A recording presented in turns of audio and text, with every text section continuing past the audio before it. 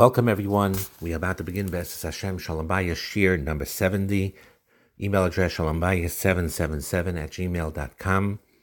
I'm going to quote now and talk about basically a book reading by Rabbi Simon Jacobson called Towards a Meaningful Life. The Wisdom of the Rebbe has a lot of beautiful, beautiful books. If there's any one given book to recommend, this is one of them. Has a chapter on each of extremely important subjects and encapsulates concepts extremely well and in very powerful ways. So he does have a chapter on intimacy there, and he talks about it, and he talks about that it needs to be a combination of discipline and sanctification, self-control, and to view sexuality as sacred. And with boundaries, like we talked about, and not to go with the modern society where they feel that sexuality is involving two people who are interested in each other just to satisfy their own needs. It's not meant to be that.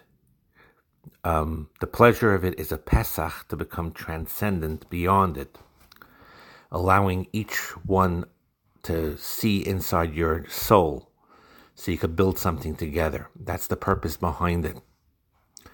And that is by introducing Hashem into the relationship. That's how they transcend their individual desires. And then it is then that marriage is a perfect environment. Now, we talked in the past about couples, some choosing to be more restrictive in their sexual activity, some a lot more liberal, and we talked about both sides of it. But this is true even if one is more liberal and takes some leniencies in these regards and indulges somewhat in the sexual experience more. But they both need to realize, the husband and wife, even as they practice that, and they do that, they need to understand what the tachlis is, and we talked about it before. And certainly outside of marriage, or two individual people just being sexual together is not the tachlis, and it's not intimacy that's experienced properly.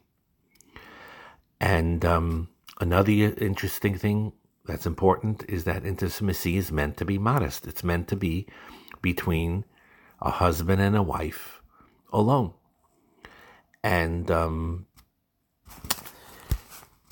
you see, children are the only ones that when they're born, they're not modest, because they're sort of like the way it was Koydem Eitz Hadas. They have a certain innocence about them. That's why you see that really, really young children, 1-2 years old, they could walk around without being clothed and they don't feel a sense of shame. They don't have the concept yet of that. So you could attribute that to the lack of intelligence at that point in time, that it's not developed. But in a deeper aspect, it's because they are innocent. It's like before the Chet Eitz Hadas.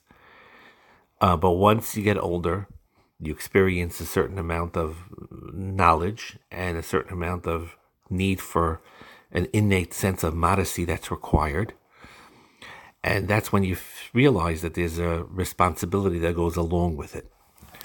And so we always have to combine intimacy with a respect. And especially in our society, people don't want restrictions. They want all forms of sexual behavior to be acceptable. And the truth is, the Torah does not ask us to deny sexuality altogether. Torah does not want that. The Torah wants us to experience it in a healthy way between a husband and wife, in a way that will enhance human growth, progress, and to use this in a controlled area, in a private area, between a husband and a wife where the Shekhinah dwells, to build each other and to build families and to build society that way. And that's the way it's truly meant to be. And those are standards that we have to abide by, and that we have to consider very, very importantly, because it is very important. It's a responsibility. The sexual aspects of a person is a responsibility. He needs to use it, or she needs to use it in a responsible way. And in our society, it's the problem is the more it's indulgent and it's being used that way, the more cheap it actually gets, and actually the less enjoyment is felt when you do that. Because what people do is they take the pleasure of the sexual experience, they separate it from the meaningful relationship that's meant to be along with it. And if that pleasure is the sole aim, only the sexual pleasure, it's a paradox. The more they succeed in doing that and isolating that and only looking for the pleasure and not for the higher purpose of it, the less pleasurable sex will become. And the less emotional contact there is, the less fascination and the less meaningful is the sexual experience. And the fascination ultimately dissipates and the enjoyment goes away. And you could see that very, very clearly for people that are indulgent. You know, they may feel on a high when they are being indulgent for a while, doing whatever they want to do and experiencing whatever they feel want to experience without any restrictions. But as you see, and this is based on studies and based on their own testimony, it's emptier, it gets emptier and emptier and drier, and it becomes a lot less enjoyable as time goes on. And that's the problem with our culture these days. We, in the Torah view, does not view the sexual experience per se as sinful. Like we said, in the right context, engaged in the conscious purpose of what it's meant to be, it's a positive commandment, it's a force of connection. It's derives from the deep essence of it is through giving, through causing one to be connected with the other, both in body and then beyond the physical. Yes, the sexual experience is a plane, is a way, if you do it properly, to go beyond the physical and see into the neshama. And it could be the most meaningful expression of love and of charity and of benevolence. And it's possibly the highest human desire that can become an expression of holiness. And this physical union enhances the spiritual union of two individuals, the husband and wife, the male and the female, with a blend of giving and receiving with each other, from each other, by way of learning and experiencing this connection that's not just physical, but emotional and mental and spiritual. And that's very, very important to understand. This is how we differ from animals. And our sexual behavior is different from animals.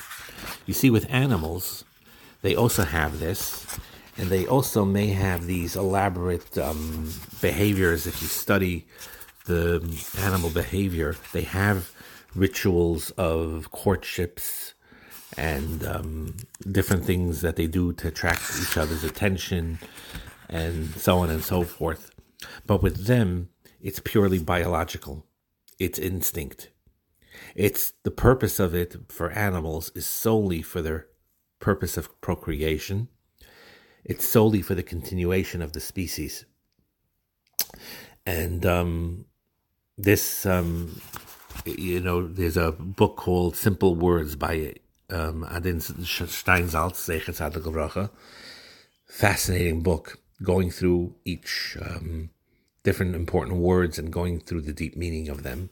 See, he said pretty much what is said over here.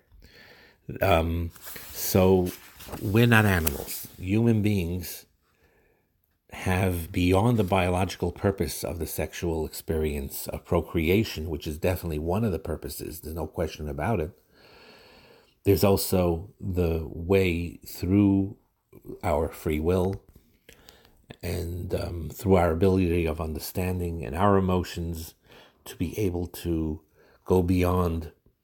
It's beyond biology. It's beyond. It's beyond teva, and it's used. Hashem created it for the purpose of bringing about not just a physical connection or a biological connection to procreate and to have children, but as a means towards a deeper emotional relationship, a physiological relationship.